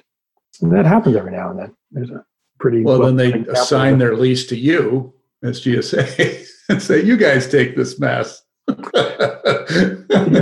was a well-known example of that in Washington, D.C. several years ago, when the Securities and Exchange Commission, over a weekend, signed a lease for 900,000 square feet, 10 years firm, I believe it was, $500 million contract value for people they hadn't even hired yet. Ooh. And lo and behold, they didn't seem to understand that the Republicans took over the House in 2012, and they didn't seem to realize that they might not get approval to hire all those thousands of people they thought they were going to hire. So that never took place. Yet, nonetheless, they had signed that lease and created an Anti-Deficiency Act violation when they did it, which was also a big deal. They were in a bad situation. And basically, GSA took over the lease for them, kind of bailed them out of that situation. Yep. Yeah. So it happens. You do workouts too with your tenants. Yeah. Yes, I get it. So since GSA is an intermediary between the private landlords and each agent, you need a margin to operate. You talked about that, funding your... So let's just say GSA pays the landlord $30 gross to the landlord. What does GSA charge the agency for rent and services in that specific situation? So if it's $30 you're paying as a tenant, what are you collecting for? What's the margin typically? Is there a set margin? Is it negotiated? Is it, what kind of profit are you allowed to keep as an agency? I mean, you could jam them if you wanted to, right? But can you? Legal, right? We our legal authority is broad, but by policy, we charge two rates, 5% and 7%. 5% is non-cancelable, 7% is cancelable. We used to charge 7% times $30. Let's just say in this situation would be $2.10 a foot. Right. That's your margin. That's the fee. That's the fee we charge, right? Now, it used to be a little bit higher. It used to be a percentage point higher. It was reduced over a decade ago. Don't know exactly when it was done. When that happened, GSA basically stopped breaking even on its leases. And this year we got to the point where we're, I think, like 0.03% away from breaking even. But we became a little more cost effective on our operating expenses. But that, when I say break even, what I mean is it covers all the operating expenses related to administering all those leases. Plus, it covers that vacancy risk. It's almost like an insurance policy. Because some agencies turn back space a little bit early. That happens sometimes. And so at any given moment, we're carrying some empty leased space, vacant leased space, meaning we're not collecting rent from our tenant, yet we have to pay rent. And so that fee is designed to cover all of those costs as well. So we have a strong financial incentive to minimize our lease vacancies. So if we have one and it's big, we're looking for a backfill tenant. And under our authorities, we have the ability, again, to say to a federal agency, if you're in this market and your lease just expired or you got a new requirement, we'll say, okay, we're going to put you in this lease over here because there's 3 years left on the term or 5 years or whatever it is. So we're incentivized to keep those vacancies low, and they are very, very low because our fee can't handle. I think we're at around 1% to 2% vacancy in our leases, so it's really quite low. It has to be, or we lose money on leases. Interesting. That's the way it works. Yeah. So having read a bunch of leases, it seems like half the language in leases today are irrelevant to the real estate deal, but there are all kinds of issues that are brought in to what the landlord's obligations are, and that have unrelated to the real estate, but to the way the people in the space are being handled, and things that you wouldn't see in ordinary leases. Is that a continued process, and is it a political thing that everybody's trying to pork barrel these leases with all these different policies and things that are in there? I mean, what's the origin of all that? I mean, is it purely politics? I mean, it's that's a great question, and I think every commissioner that comes in takes a stab at trying to right size the federal lease, and we did it to some extent, right? We have our standard lease, and we have what's called a simplified lease. And so we raised the threshold. We got Congress to raise the threshold by statute of what a simplified lease is. So that captured a much larger number of lease transactions with these simplified leases. Although I think in the private sector, they'd look at that and say, you call that's not a simplified lease. But compared to our standard lease, it is. And that's helpful because you look at our lease portfolio, it's amazing how things tend to follow that 80-20 rule. It's more like a 70-30 rule in our case, but 30% of our leases represent probably about 70% of the dollar value. The flip side of that is we have a lot of leases that are smaller and represent a relatively small value. So we did raise the simplified lease threshold, got Congress to do that. So that helps with the really, really large number of small leases to simplify those. But on the bigger leases, there are all sorts of statutes that govern federal leasing. Energy efficiency standards. We're probably, this omnibus probably put a few new standards on us. Undoubtedly.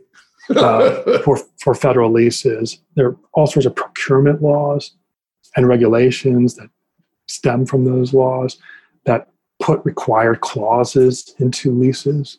We kind of went through that exercise when I got there as well, to identify all the different clauses in a lease and why is it there?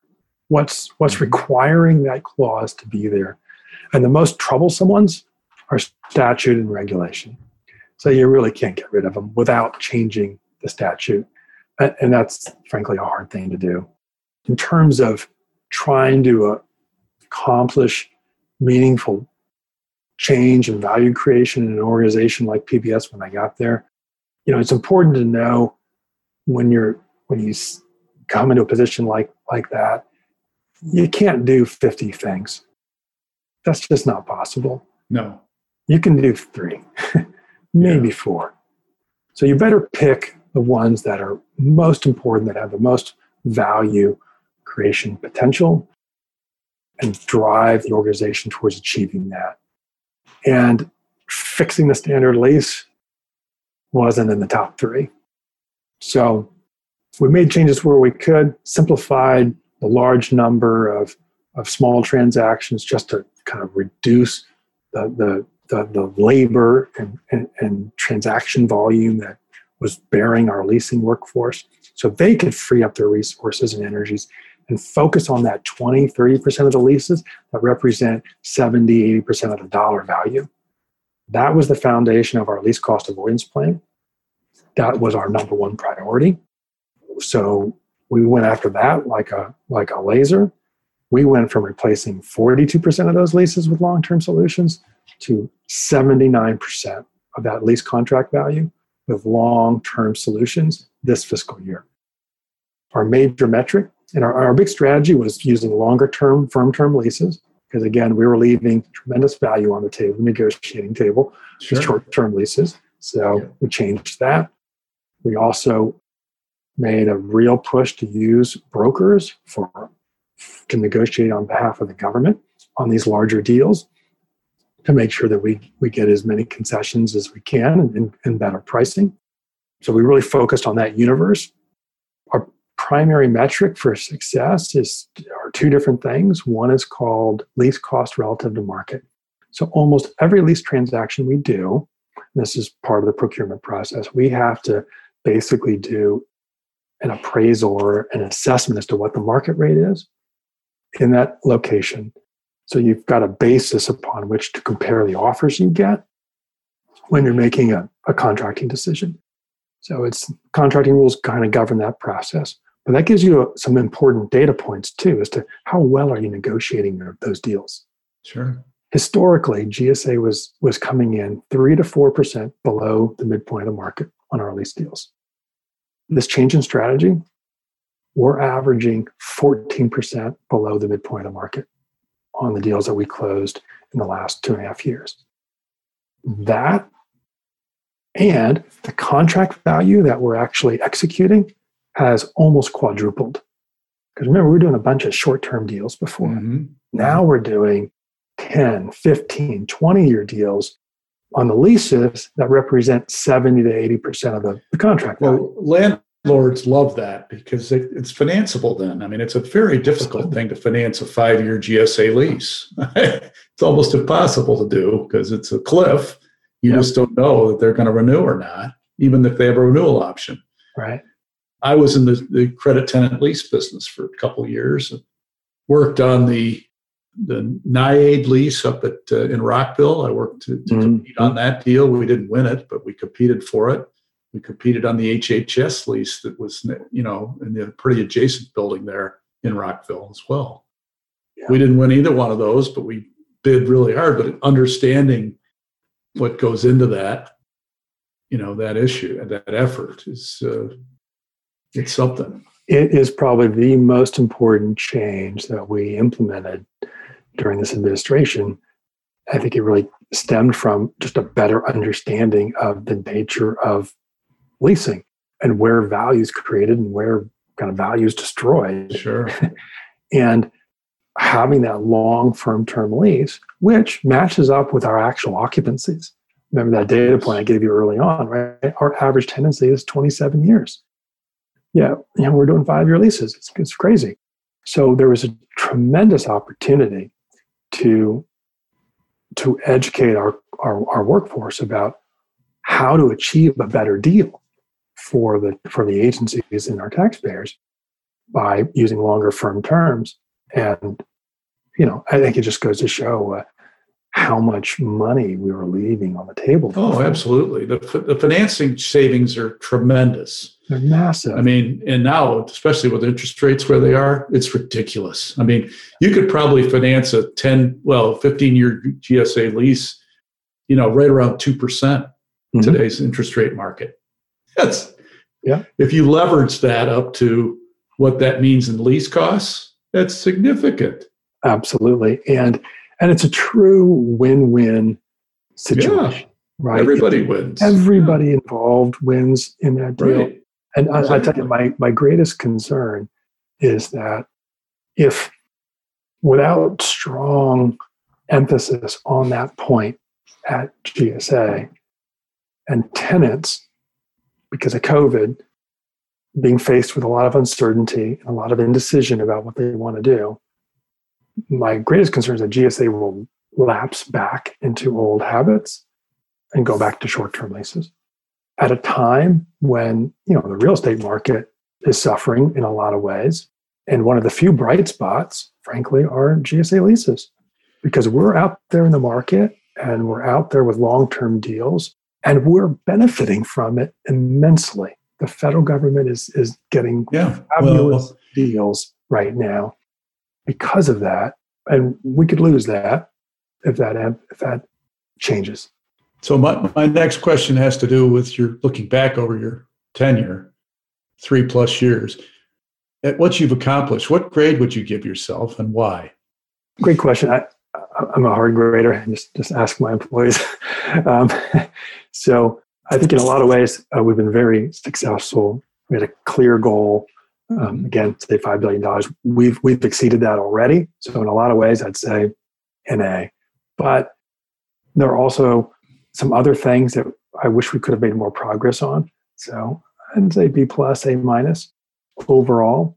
On the leasing side, definitely give us an A, a solid A there. That's been a real win for the government, for the agencies, and for the industry, frankly. True win-win solution. On the own portfolio, it's a little more difficult. Again, our access to capital is challenged.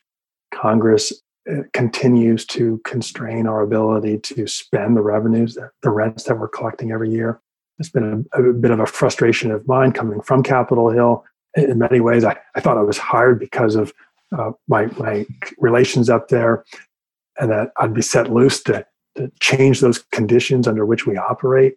And I really wasn't allowed to go engage with Capitol Hill in a way that was necessary to change any of those conditions. So that's been probably the most frustrating aspect of my time at GSA, is not having the freedom to go up and do what frankly needed to be done to fully fund the Federal Buildings Fund so that we would have an extra $1 billion to $1.5 billion in capital every year in capital projects. That's necessary if you're going to transform that own portfolio, because we know there's quite a bit of excess capacity in that portfolio. It's an aging portfolio. The deferred capital liabilities are huge. You need access to that capital in order to turn that around. And we've been struggling there because our kind of unwillingness to engage at a legislative strategy level. That's been a bit frustrating. Your tenure, but when this is aired, will have ended. So what are you thinking about at this point for your next step, Dan? Or do you have anything in mind as to what you want to accomplish? And before you answer that, I want to hark back to what you just said a moment ago about the things you've accomplished, but what you are fearful of. Do you think that, maybe your next is to make sure that what you did over the last 3.5 years, not necessarily make sure, but advocate for what you did the last few years in a new role that is outside looking into the government, but has some influence on what the government's thinking about going forward? Just out of curiosity. Oh, well, thanks for the question. A couple things I guess I'm thinking about. One, they're related, but perhaps different as well. In many ways, I think what I was able to do at GSA within a large organization, helping it at a strategic level, clearly identify a value proposition and then organize thousands of people, billions of dollars towards achieving that objective and really delivering on that value proposition is an important skill set that I think a lot of entities may find valuable. It was a very rewarding experience, something I certainly would entertain doing in the future for the right type of organization. That's one potential area that I think could be attractive if the right opportunity presented itself. And then there's the other type of activities that you were describing, right? I think given my experience and background on Capitol Hill and now in this current position, I've got a very good understanding of federal real estate, all the major stakeholders, how decisions are made, why decisions are made the way they're made, how to help shape and influence and direct those decisions in such a way that federal real estate can benefit. I'm a firm believer that there is with federal real estate, there is a real win-win type of opportunity here. I've been preaching this for 10 years now. That has, I think, value potential for lots of different entities, both within the federal government and in the private sector. There's also change coming. The pandemic and remote work has caused agencies to think differently about their real estate. And as we discussed earlier, there are bigger forces at play here that are going to drive change, whether people want it or not. There are employees, there are financial issues, there are mission-related issues. Change is coming, and navigating that change is not going to be easy for any of a number of entities, both within the government and outside of the government. And I think, given what I've been able to do and I've learned over the years, I could probably add a lot of value to a variety of entities going forward. And so I hope to stay involved with federal real estate. It's been really a great experience so far. I love the issues, and I think I can add value on both sides, for the private sector, but for the government service as well. My sense is you're going to have more offers than you're going to be able to manage because of what you were able to accomplish. If you identify those appropriately to the right people, they're going to want your services, I would think, very much. So, time will tell. Given where I am now, I'm really not in a position to explore those fully. But understood. A little bit longer, I will. Understood. So, in the 3.5 years or 3+ years you've done this, plus your experience in Congress, what leadership lessons have you learned in managing this portfolio and leading hundreds of people, or thousands, basically, you oversee? Great question. A couple things. Number one, you need a good idea, right? It starts with that. You can't fake that, right? You have to know what the value proposition is. You have to understand it. You have to have some real ability or capability or understanding as to what the right thing is. You need to narrow it down. Like I said, you can't do 50 things. You can do 3 things. You need to be able to articulate that to the various organizations that you're working with, both internally and externally. So when I think about leadership at an organization like GSA, it's articulating the goal. It has to be the right goal that makes sense, good value proposition. You have to be able to align all the energy and resources of the organization that you're responsible for and focus it in and concentrate that energy on towards achieving those objectives in a way that you can measure progress or not, so you can see if you're not making progress, so you can course correct on a regular basis. And the other thing a leader has to do is up and outside of the organization, right? You have to be able to create the conditions under which the organization can be successful in achieving those objectives that you set out. And so it's a twofold role. It's down and in the organization and up and out of the organization to try and create those conditions where the organization can be successful. Because there's lots of resources in a big organization. The problem is they're all going in lots of different directions, pursuing things for all sorts of different reasons that may or may not make a lot of sense. And you got to figure out what is most important and what is less important, and minimize the less important while covering that risk, and maybe tolerating a higher risk, and shifting focus and energy and resources towards the more important, higher value operations and deliver on that. Again, when I go back to my leasing example, every lease at GSA was treated the same in terms of the metrics, whether you're delivering it on time and to just reduce the footprint by 10%. But if you were responsible for executing a lease for a regional commissioner, and you're measured on these metrics, 2,000 square foot lease ranked just as highly as a 200,000 square foot lease because they were both leases and the metrics measured transactions. Insane. Doesn't make any sense. So you got to make sure you're measuring the right things too. We focused on the money. We made a conscious decision. We're not getting all of our leases done. So we're going to get the most valuable leases done. We're going to get them done in a way that creates the most value for the government.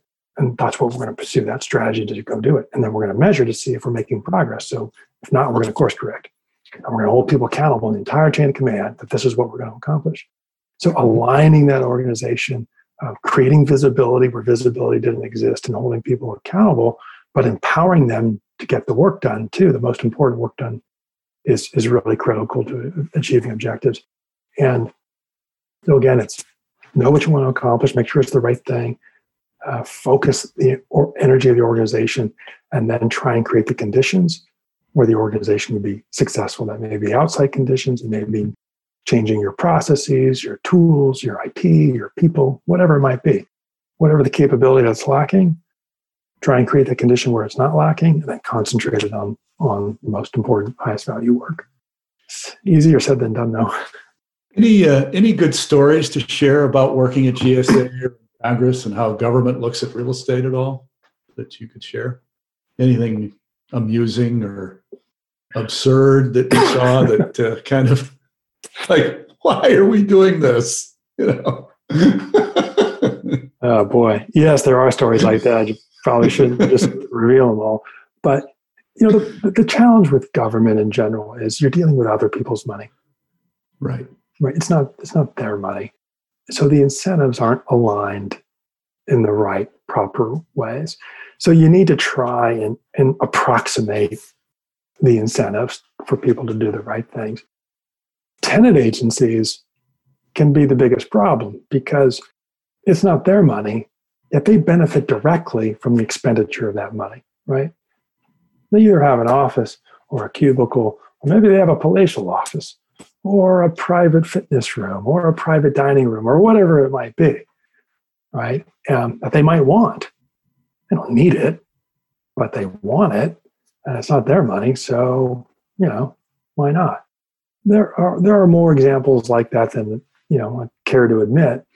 And so the challenge is to, you know, within GSA is to get them to think about, well, it might not be your money, but it's the taxpayers' money, and you got a fiduciary responsibility to make sure it's not wasted. Mm-hmm. And while we have kind of a business model where we have customers and we charge rent and customers always right, we're not a private company. Everything they want, they can't get. That's not okay. And so sometimes agencies ask for things that they should never ask for. And you need to have a hard discussion with them and tell them no. And that's not easy in government. Saving money is a hard thing in government because someone's benefiting from that money. It really is a hard thing. And, you know, I probably wasn't the most popular person oftentimes in some agencies when you tell them, sorry, we're not going to do that. I know you've got the money and we've got the authority, but that's not appropriate. And those were tough conversations. Not funny, but probably funny if you knew all the details from a taxpayer perspective. I can understand. I mean, I've seen some government offices that you ask yourself, wait a minute, was this really done in the interests of the federal government or the people? Or was it just to satisfy someone's ego here? So, yeah, and having been on the congressional side where you have oversight and investigations, I'd seen enough of that over 20 years to know what happens and what goes on sometimes, and that, you know, that shouldn't happen. And Speaker of the House has a pretty nice setup.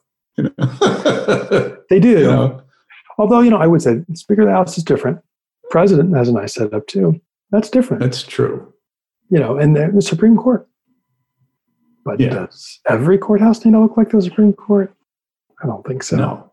But that one, yeah, that's different. But it's those can be challenging sometimes. Understood. So, what are your life priorities about family, work, and giving back, Dan? pretty consistent. When I was at Georgetown, I actually just told the story to someone in my office about prioritizing. I told them this story.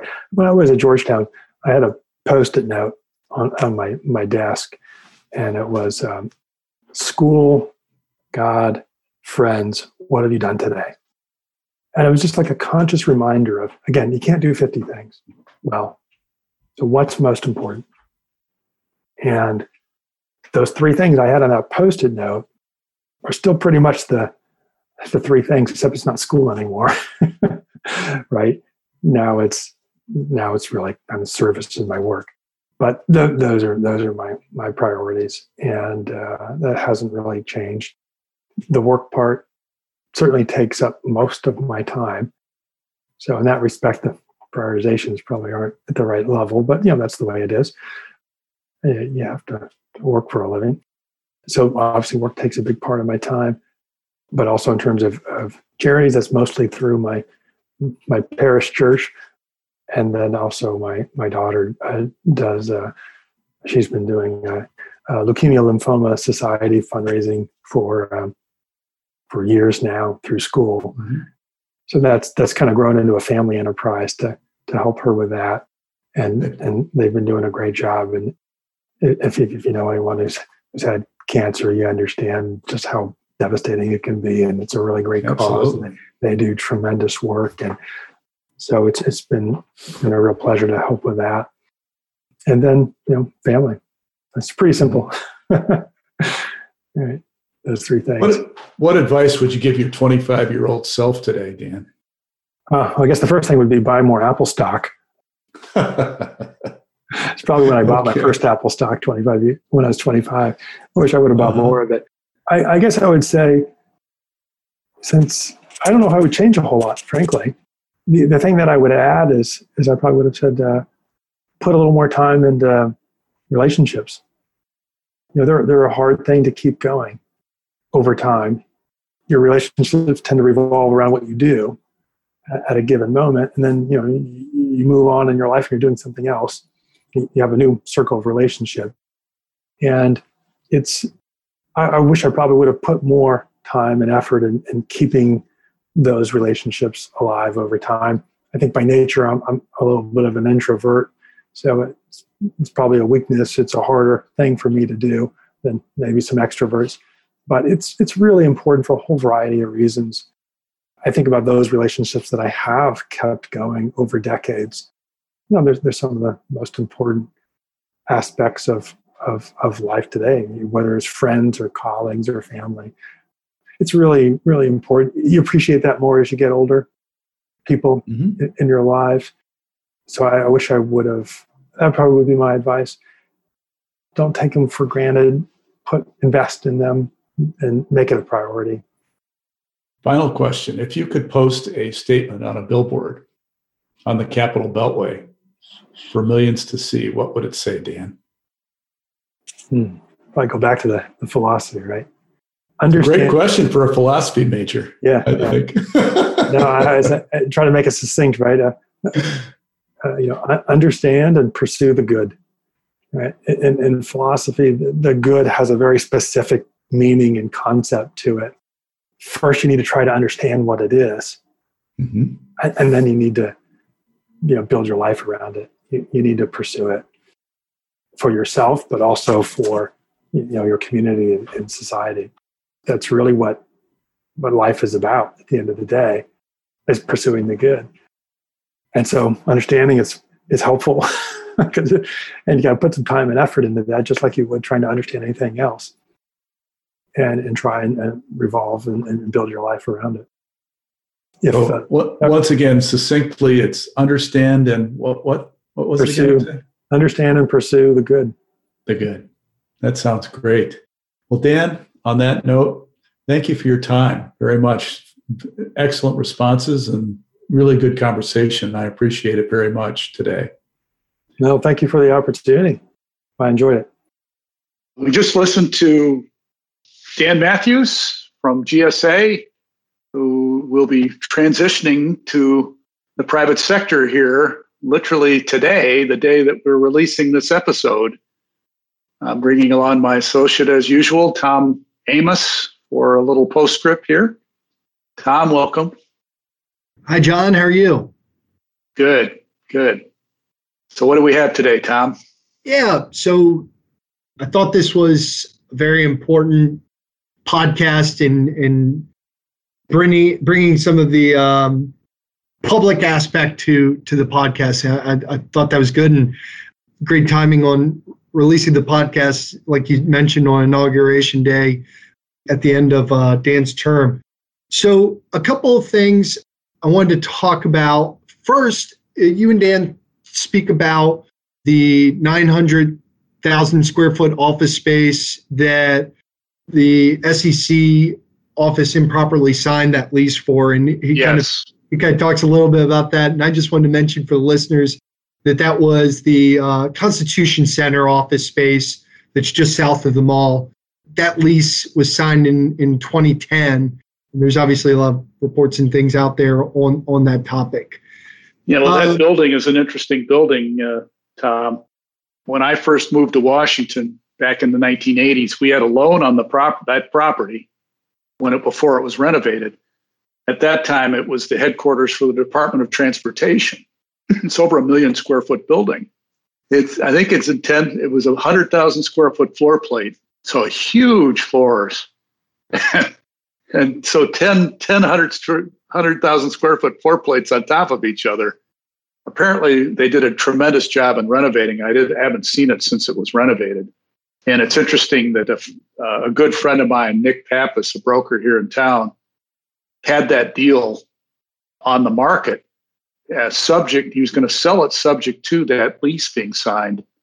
And he obviously had to pull the property off the market when that lease went south.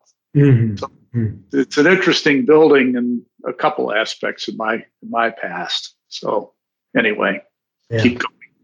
The other topic I wanted to hit today was you guys covered, what's the premium for the government leasing a building versus what that value is for the private sector. And so GAO, the Government Accountability Office, they published a report in 2016, which would have been just before Dan's term in office, that stated that GSA leases exceeded their local market average in private sector for about half of their properties. So they were looking at properties between 2008 and 2014, and that about half of those exceeded the private sector market by about 10%. Dan, in the recording, he mentioned that they're now down 14% below market rates for leasing rates. See some progress there from the GSA versus that 2016 report. And I thought that it was really interesting to think about and talk about Dan's approach for their strategy and what it's been over the course of the past 4 years of his term and how they've been able to do that. He's working really hard. He was working really hard to try to reduce expenses and reduce rent, obviously, for the leases and reduce the expenses for operating his buildings to obviously create more value for the taxpayers and his stakeholders, in essence. So he was able to reduce the federal footprint of over 3 million square feet during his tenure, 3 years. Yeah. So in essence, either consolidating or letting leases lapse and relocating agencies internally. It's an interesting operation they have because they have to balance so many different stakeholders. They have their agencies that are their tenants, in essence, because they act as a master tenant for the government on a lot of the government use. The State Department overseas is an exception. And there are some agencies within the government that deal directly with landlords in leasing as opposed to going through GSA. But the bulk of federal government leasing is done through GSA. So in essence, they master lease and then they sublease to the agencies. But he said the politics and everything else, it gets in the way. And obviously all the approvals for monies, he has to get done through Congress and the GAO and different agencies. So it's a very complicated process to manage it. And he hits on this, but I can't imagine the difficulties that surround, just the location geography, especially here in the DC market. You've got, these tenants that are interested in just such specific locations, and really kind of limits where they can set up their offices. That flexibility that you have in the private sector that they probably just don't have. And I imagine that could be a real challenge. They can go where they need to go. So the question is, where do they need to be, and why do they need to be there? Mm-hmm. So they have spaces, in DC, it's obviously because the government's here and their proximity to Congress and all the people they service in this marketplace for the agencies. But they have space, and he said, in every state of the union and all the territories. I mean, he talked about a lease that they just did in Saipan, which is, but they have facilities, they have 370 million square feet spread in all those jurisdictions around the country and the territories. And the space use varies from data centers, warehouse space, storage, really sparse use, to SCIF rooms, which are high security, lead penetrating wall type, very expensive finishes, to lab space like NIH that's, thousands per square foot, just because of the equipment that they have in the space, not the physical real estate. So, a lot of the fixtures even that they manage and security instrumentation, look at the NSA. Imagine what the costs of that facility are with what all the security aspects that they have. So, I mean, it's trillions of dollars of assets that he oversees, mm-hmm. when you think about it. Right. Close to, over $1 trillion. Yeah. So it's mind-boggling. Well, that's it for today, John. That's all I got. Great. Well, thank you, Tom, and thank you, listeners. I hope you enjoyed this conversation with Dan. Highly enlightening. He is now in the open marketplace looking for opportunities. So for anybody listening that needs a very good asset manager, I'm sure he'd be willing to talk. So anyway, so thank you again, and we'll have another conversation in a couple weeks. My guest for that episode will be Jair Lynch, who is a very prominent developer in Washington, D.C. So I look forward to speaking to you again. Thank you.